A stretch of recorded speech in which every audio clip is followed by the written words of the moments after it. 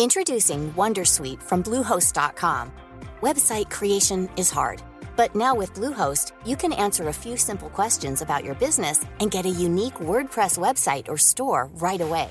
From there, you can customize your design, colors, and content. And Bluehost automatically helps you get found in search engines like Google and Bing. From step-by-step guidance to suggested plugins, Bluehost makes WordPress wonderful for everyone. Go to bluehost.com/wondersuite. Hey, Dave. Yeah, Randy? Since we founded Bombas, we've always said our socks, underwear, and T-shirts are super soft. Any new ideas? Maybe sublimely soft. Or disgustingly cozy. Wait, what? I got it. Bombas. Absurdly comfortable essentials for yourself and for those facing homelessness. Because one purchased equals one donated. Wow, did we just write an ad? Yes. Bombas. Big comfort for everyone. Go to bombas.com/ACAST and use code ACAST for 20% off your first purchase. This is Eat, Sleep, Work, Repeat, a weekly podcast on happiness and work culture. Hi, this is Eat, Sleep, Work, Repeat. I'm Bruce Daisley. If you're on Apple Podcasts, you can click on See More Episodes and leave us a review. I'm always ready for you to link into me. I've told you that before. So here's what's coming up. Next week, we've got Richard Reed, the founder of Innocent Smoothies. And we chat about how the culture at Innocent gave them a sort of unexpected added advantage as they achieved one of the most unlikely business successes of the last 20 years. That's fun. The week after, we've got Emily Reynolds and Louise Ridley talking about the professional implications of the Me Too movement. I saw the Me Too movement listed as one of Time's People of the Year, or Movements of the Year, I guess. And Louise and Emily talk about how they've helped form an organisation, Second Source, to help women come forwards in their workplace. Then there's a break for Christmas, and we've got some good stuff coming up after that. Sounds good? Good. Remember me on your Christmas lists. Today's episode is a discussion with David McClements. And David runs an international training and consultancy firm called Whitewater. I saw David talking recently and wanted to chat to him. I was so fascinated with what he was saying. We have an in-depth discussion about burnout, about energy management. To a large extent, it sort of forms a bit of a summary of a lot of the discussions about the impact of overwork that we've seen over the last few weeks. And it's sort of a good bookend to some of those discussions. David really talks about the philosophy of rest that we see exhibited in athletes, amongst other people. How professionals who need to maximise their achievement manage to be ready when they're called upon. Along the way, we talk about sports people. Sports people are always an interesting metaphor. It's never a perfect parallel for office work, but definitely gives you perspective. And I think his insight into the approach of people like Chris Hoy, British cyclists, is just a really interesting reminder that sometimes our take on energy isn't always the obvious one. No further ado, nice short episode today. Here's David. So David, why do you think so many people are feeling overwhelmed with work? From where I see it is technology. So technology has driven a lot of the speed of change for good or bad, but what it has also created is an inability to switch off. When I started work, when you left work, work was finished. You had left work. And you would start work again the following morning when you came back in. I think BlackBerries was the first big change in that, which was you can now get your emails and you can get them all the time. And I think the blinking light on a BlackBerry was the start of the slippery slope. Because of that access, what we fell into was because we can do it, I might as well do it. The speed has gone ridiculously. The technology is there to be on all the time. You have people trying to contact you from all over the world, and we've ended up trapped. If I'm not doing something, I'm not being productive. That can lead people down a very, very dark alley, and it has led me down a dark alley in my own career. At one point, I was on my BlackBerry at home, and my daughter turned around and said, "Daddy, will you please talk to me?" And it was a massive, massive moment in my life, which was, what am I doing? And it was because I had a red blinking light that I couldn't ignore.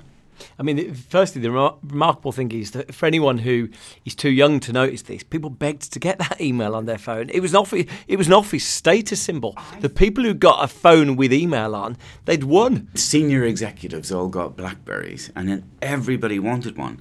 And I have to say, for the first little while, it was an amazing thing. And one of the great ways, it all depends on how you use the technology. One of the great things about BlackBerries was if you had a commute, the commute could become useful. It would be, right, work away, work away. The problem was when we got home, it didn't stop. An awful lot of peak performance is not about how much you do, it's also how much you stop and recover. And another part of that perfect storm as well of people feeling overwhelmed has been the advent of open plan offices. The problem with open plan offices is that people are interrupted on a regular basis. You've got the technology to be on all the time. You now can't hide anywhere in the business. And you've got more people trying to get hold of you from across the world. And what gradually starts to happen, mission creep as I call it, is this thing just starts to seep into our entire way of being. And also the fact that the technology itself means that there's other stuff we want to be looking at. So it breeds this, if I don't have this in my hand, I think there was a recent study about asking people whether they'd prefer to lose their wallet or lose their phone. And I think it was something like 85% of people said, oh, I'd rather lose my wallet. So it's, I've got to have it, I've got to have it, I've got to have it. As a result, the notion of not doing anything has become almost obsolete. It's just, we'll just stop. I had the author of Rest on a few weeks ago, and Rest talks about how some of the big iconic people, the people we regard as incredibly prolific, whether it's Charles Dickens or Charles Darwin or Haruki Murakami, who's written countless novels in Japan, and they only work 4 or 5 hours a day, and they work in the morning. And I think we've got this idea in our head that more is more, that longer is more. Absolutely. And there's an awful lot of macho nonsense that goes with that. So in the not too distant past, it used to be almost a status symbol as to who can be emailing at the most ridiculous hours of the day and at weekends and expecting things to happen, which then gets people into a psyche that I can't stop, and stopping is failure. Not doing something means I'm failing in some way, which is totally wrong. I mean, it's so badly wrong that it has caused an awful lot of damage. For example, if you look at some of the work by Dr. Tim Cantifer on depression, he has a little trick that he likes to do, which is when people come to him and they think they're depressed, without them telling him anything, he says, I bet you are like this as a person. The shock on people's faces is, oh my goodness, how do you know that? And the title of his book, Depressive Illness, The Curse of the Strong, is all about it's the strong people that end up falling over. And the reason why they do that is because they will keep pushing. And they will push harder than most people, which means that they will push to a point where the switch goes in their head. And that it is not weak people who are falling over like this. These are motivated, highly talented people who just run out of steam. They just can't keep going anymore. It sort of turns the whole paradigm of, how people think about mental illness or whatever, that actually, do you know what? It is not weak people who are ending up like this. This is incredible folks who turn around and go, well, what have you got to be depressed about type thing? This thing about the idea of stopping meaning failure. We were discussing earlier about the not taking holidays and things like that, where organisations who have unlimited holiday policy, which is amazing, have the least number of people taking the least amount of holiday, because taking the holiday seems to then signal some form of weakness or lack of commitment or whatever. And also, you see, one of the things that drives me nuts, when I go on holiday, the big thing for me is I'm on holiday. That was the purpose of going. I don't want to be sitting on a beach working. The idea of going away was to not be working. And I've been on holidays myself where I've seen people sit at the pool all day working. But that's interesting because to empathise with that person around the pool there, that person is on their phone, probably not out of any sense of status. They're not doing it for signalling, I suspect, having been in that situation, but more to try and manage this torrent of work that's coming at them in a unmanaged way. Actually, there was something that really struck me. A friend of mine worked at Spotify, and Spotify is a Swedish company, and the founder of Spotify takes 6 weeks off every summer, which is very antithetical to the US mode. As the company was globalising, one of the things that they were confronted with is that there was probably a lack of understanding about that pattern of behaviour in New York, in Silicon Valley. And his response was to say, yeah, there's going to have to be some change, and I'm going to try and inform you guys how to take a proper break, which is fantastic. Fantastic. But it's an interesting one because to do that, you have to try and illustrate to people that their pattern of working is broken. And normally, it's the hard workers who win the day. So whether it's Elon Musk or Marissa Mayer, all these people signalling they're working 1 billion hours a year, they tend to win the debate. The interesting thing about the comparison between work and sport, for example, if you look at how elite sports people train, where they get the most value is actually in their resting, not their training. Because it is in the rest that the body repairs and sorts itself out to enable more training. So steroids are often a misunderstood piece of kit in that they don't actually allow you to perform better, they allow you to repair faster. That is their purpose, which means you can train more because your body can repair itself more quickly from the previous exertion. So I'm not suggesting for 1 minute we try to go on steroids, but the purpose of that is to see that if you are not taking a break, it is inevitable that the level of your performance will go down. If you take that and translate that into a working environment where people are not taking proper breaks, and these can even be to the extent of the desk lunch, which is another classic mode of behaviour nowadays. You know, a lunch, actually walking away from your desk and being away from your desk for lunch is for the weak. People end up going, I'm going to have my lunch. And what they do is they walk away, they buy a sandwich or something, sit back down again. It just never stops. And then we wonder why people feel overwhelmed. It's because there is no ability and there's no space for us to step back, reorganise, repair, if you like, and then go back at it again. I saw a brilliant thing with Sir Chris Hoy not all that long ago, who was talking about his training regime. It was astonishing to hear what he was coming out with, because everything about what he was doing and how he would be successful was about his legs. It's all in his legs. Therefore, how does he take care of his legs? So he said, if I could sit down instead of standing up, I'd sit down. And if I could lie down instead of sitting, I'd lie down. Get out of here. That's amazing. Everything is to save my legs any more exertion than necessary so that I can train harder. Get out of here. Right, so it's the opposite of what you thought, wouldn't you? Like, you'd have thought, someone like that stands up all the time. But what he's not seeing it as a sign of weakness to sit down. It's like, okay, wow, amazing. If I can sit down rather than stand up, and if I can lie down rather than sit down, I'll do it at all times for years, because that is what it would take to be able to compete at that level. So when he came to train, his legs were so fresh. Fresh. The idea was train like hell and then allow yourself the ability, the space to repair and rest. But we don't do that anymore. Yeah. Often the barrier to an individual making the changes that they need to is that, well, it's not really accepted in the team, or the department doesn't really work like that, or, well, us as a business, this is not the way we work. So you're trapped.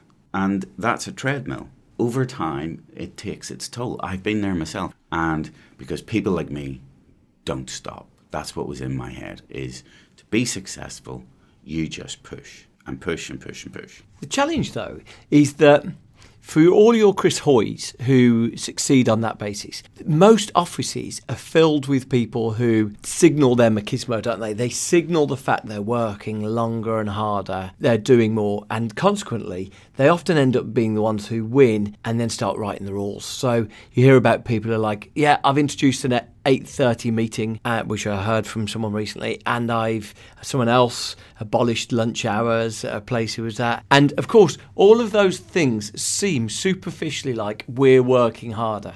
Like, when you hear a football manager calling people in for a double training session, we're working harder, and the only thing that wins is more. All of the science, it's why these podcasts have been fascinating. Science just doesn't back up any of this nonsense lay machismo. There is no science that would back up the idea that all of that's smart. We go through different phases, though, in the growth of a business. So when a business first starts, part of the great thing about it is that you're working till 11 o'clock at night and it's pizza in the office and we're creating something here. And it's fantastic. And that energy is necessary in order to make that happen.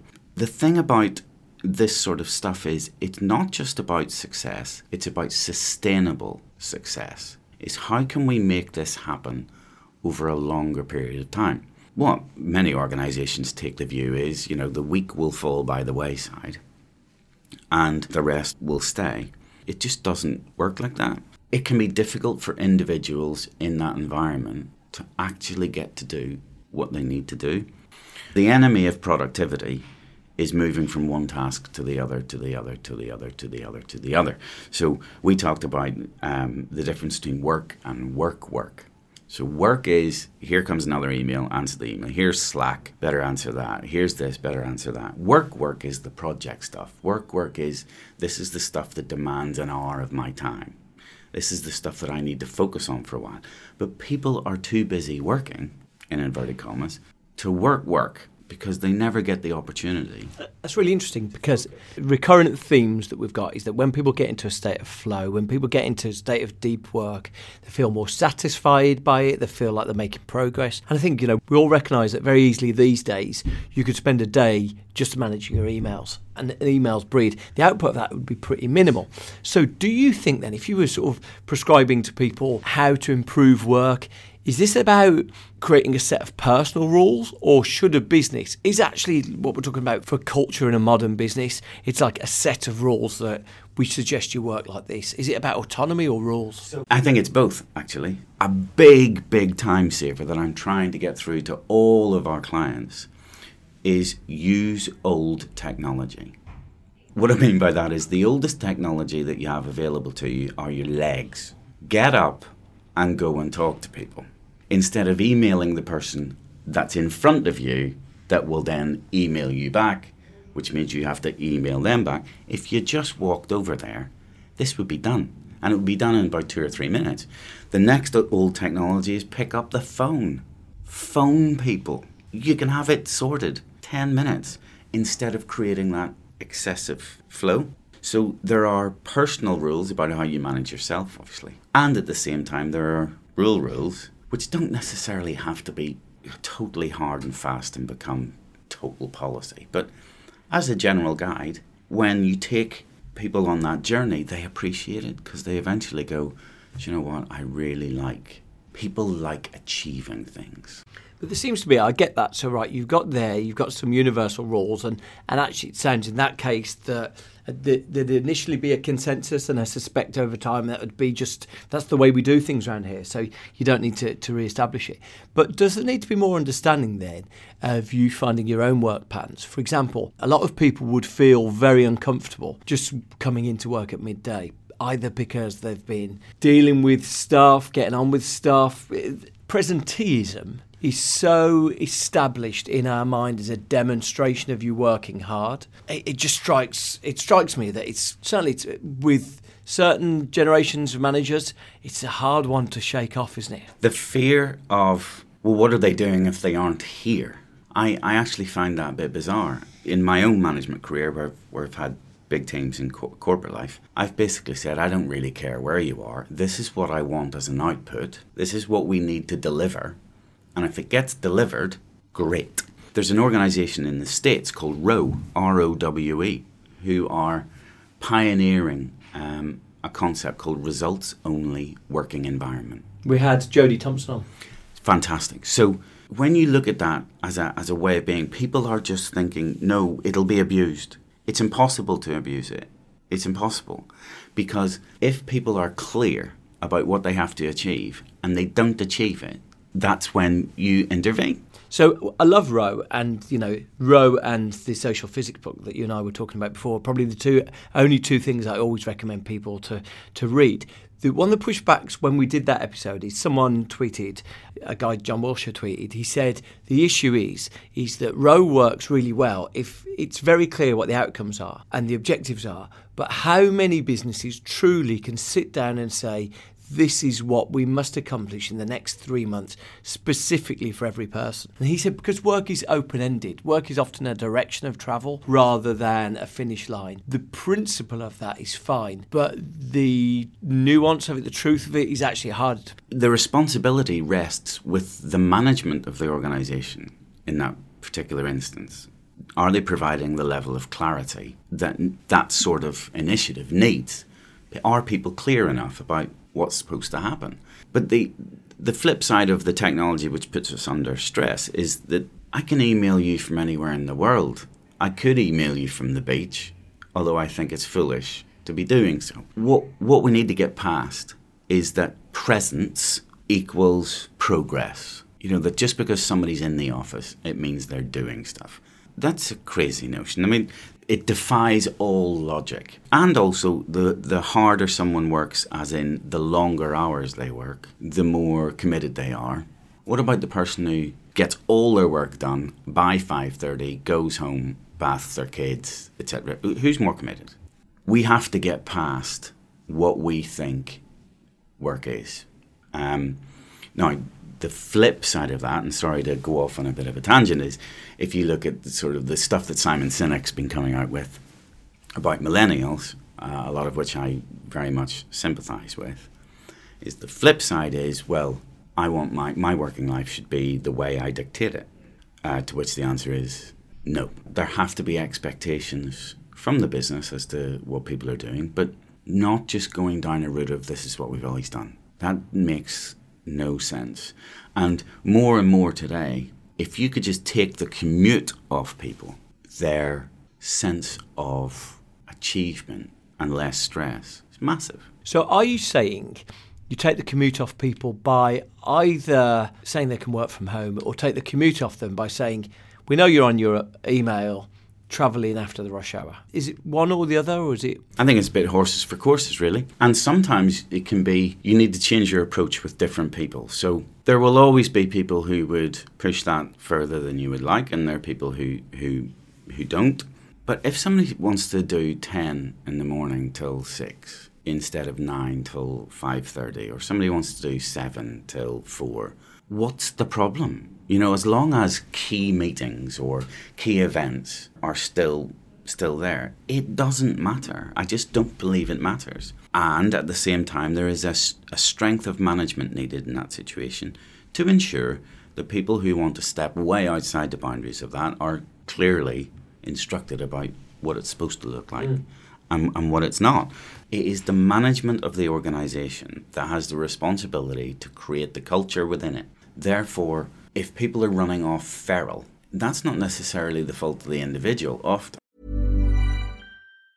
Hey, I'm Ryan Reynolds. Recently, I asked Mint Mobile's legal team if big wireless companies are allowed to raise prices due to inflation. They said yes. And then when I asked if raising prices technically violates those onerous 2-year contracts, they said, what the f*** are you talking about, you insane Hollywood ass f- So to recap, we're cutting the price of Mint Unlimited from $30 a month to just $15 a month. Give it a try at mintmobile.com/switch. $45 up front for 3 months plus taxes and fees. Promo rate for new customers for limited time. Unlimited more than 40 gigabytes per month. Slows full terms at mintmobile.com.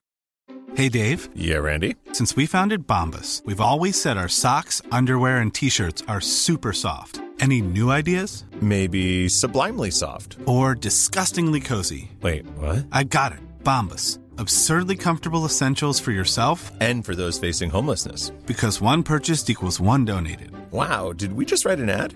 Yes. Bombas. Big comfort for everyone. Go to bombas.com/ACAST and use code ACAST for 20% off your first purchase. Flexibility is great. That's why there's yoga. Flexibility for your insurance coverage is great too. That's why there's United Healthcare Insurance Plans.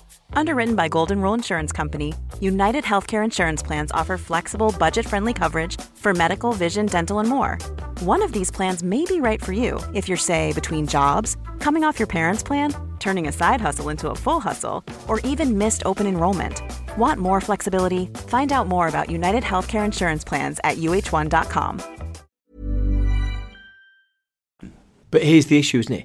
No one ever got fired for saying you need to be in at 9 and leave at 6. And the challenge is, especially in a world that's more demanding, and you've talked about the sort of pressures, people find themselves working on holiday, not because of any reason other than the world feels demanding.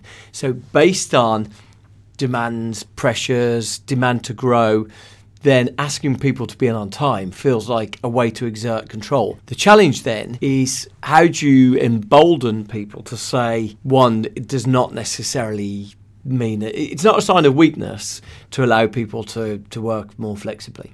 No, it's not a sign of weakness at all. And the key is where you see someone that is blatantly abusing the privilege, so to speak, the responsibility is on good, strong management, which helps people understand where boundaries are, and those boundaries can differ from person to person. You know, it is none of your business if this person does X, Y, and Z, if they've cleared it with me. I'm interested in what you said about the characteristics of people who often end up broken by work, being not necessarily those ones who are less able or are less committed, but rather the opposite, the people who are so fully committed that they end up overstretching themselves. Absolutely. It's a very misunderstood thing, and mental health is becoming a more open subject to talk about. And I think there are two things in the mental health space. One is that there are more people, mental health has come to the top of the agenda because there are more people suffering from mental health issues. I think splits into two. One is that more people are being open about it. So there's not necessarily an increase. It's just that more people are being open about it. But also I think there's an increase. That increase is being driven by what starts to become a sense of hopelessness, that you can never get ahead of this game. You're always running up a down escalator. And if you stop, you're going to end up at the bottom. And what that does is, as a natural instinct, it makes people push harder. It's a totally natural instinct to do. Weaker people, and I don't mean that in a derogatory sense, will give up sooner. They will throw in the towel. And that is not necessarily a bad thing. But stronger people, in inverted commas, will push. And they will push. And they will push.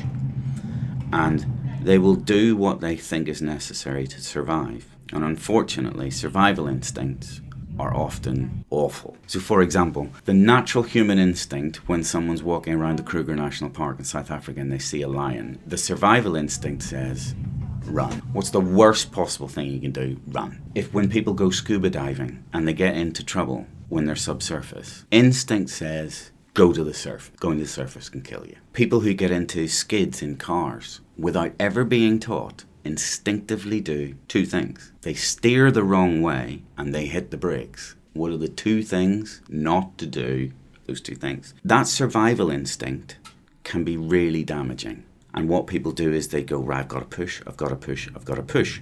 Now, if you take that pushing survival instinct and you look at the examples we just talked about, how do you get people to not bolt to the surface when they're scuba diving? You train them to think differently and you train them to do something different. And that means that when those crisis points happen, they actually have the skills available to them to override what was instinctive to do, which would actually be more damaging. So often the environment within which people find themselves is they go, I only have one option, and it's to do the instinctive thing, which is to push harder than anybody else. The big breakthrough for those people would be to teach them how to think differently and skills to do differently, which would mean if I'm not standing, I'm sitting.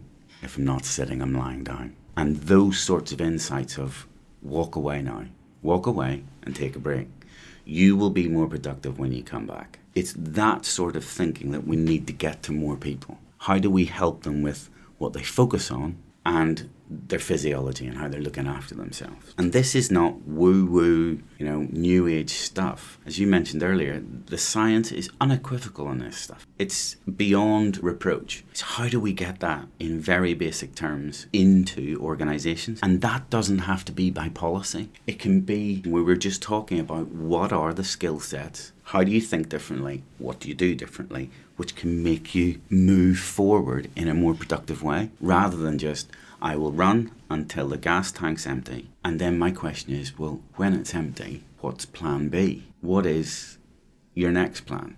When you are literally, as happened to me, literally exhausted. There wasn't even a reserve tank anymore. There was nothing left at all. And then it was, well, now what's the plan? Because that worked really well. I think some of these challenges also come from when you're young and you first start out in your career. What you have at your disposal is an immense amount of energy to throw at your job and your career. What you do is that. You can work ridiculously hard. You're going out after work with your colleagues. You're maybe coming into work after being in a nightclub most of the night. The stuff you can do is incredible. And what we do is we get into that pattern. And then as you get older and maybe you get married and you have kids and you're just getting older, you don't have as much time or energy to throw at this. But there's never been a plan B. Plan A was throw energy at it. Now what are you going to do? And people are often stuck at that point.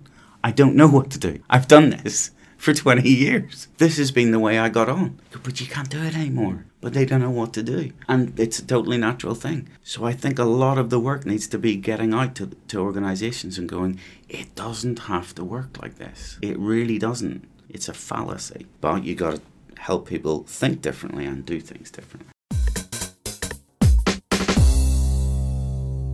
Thanks for listening. Next week is Richard Reed, the founder of Innocent. We chat about the culture of Innocent. It's a really brilliant chat. And then a book he's put together, picking the brains of some of the most cerebral influencers in the world. All the episodes are available on the website, eatsleepworkrepeat.fm. Thanks for listening.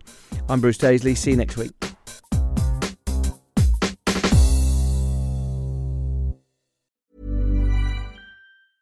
When your skin feels nourished and glows, you radiate confidence. Osea makes giving your skin a glow-up easy with their clean, clinically proven Mega Moisture Duo. This seaweed-powered duo features two of Osea's best sellers, Undaria Algae Body Oil and Undaria Collagen Body Lotion. Glow from the inside out. Get 10% off your first order with code GLOW at OseaMalibu.com. That's OSEA Malibu.com, code GLOW.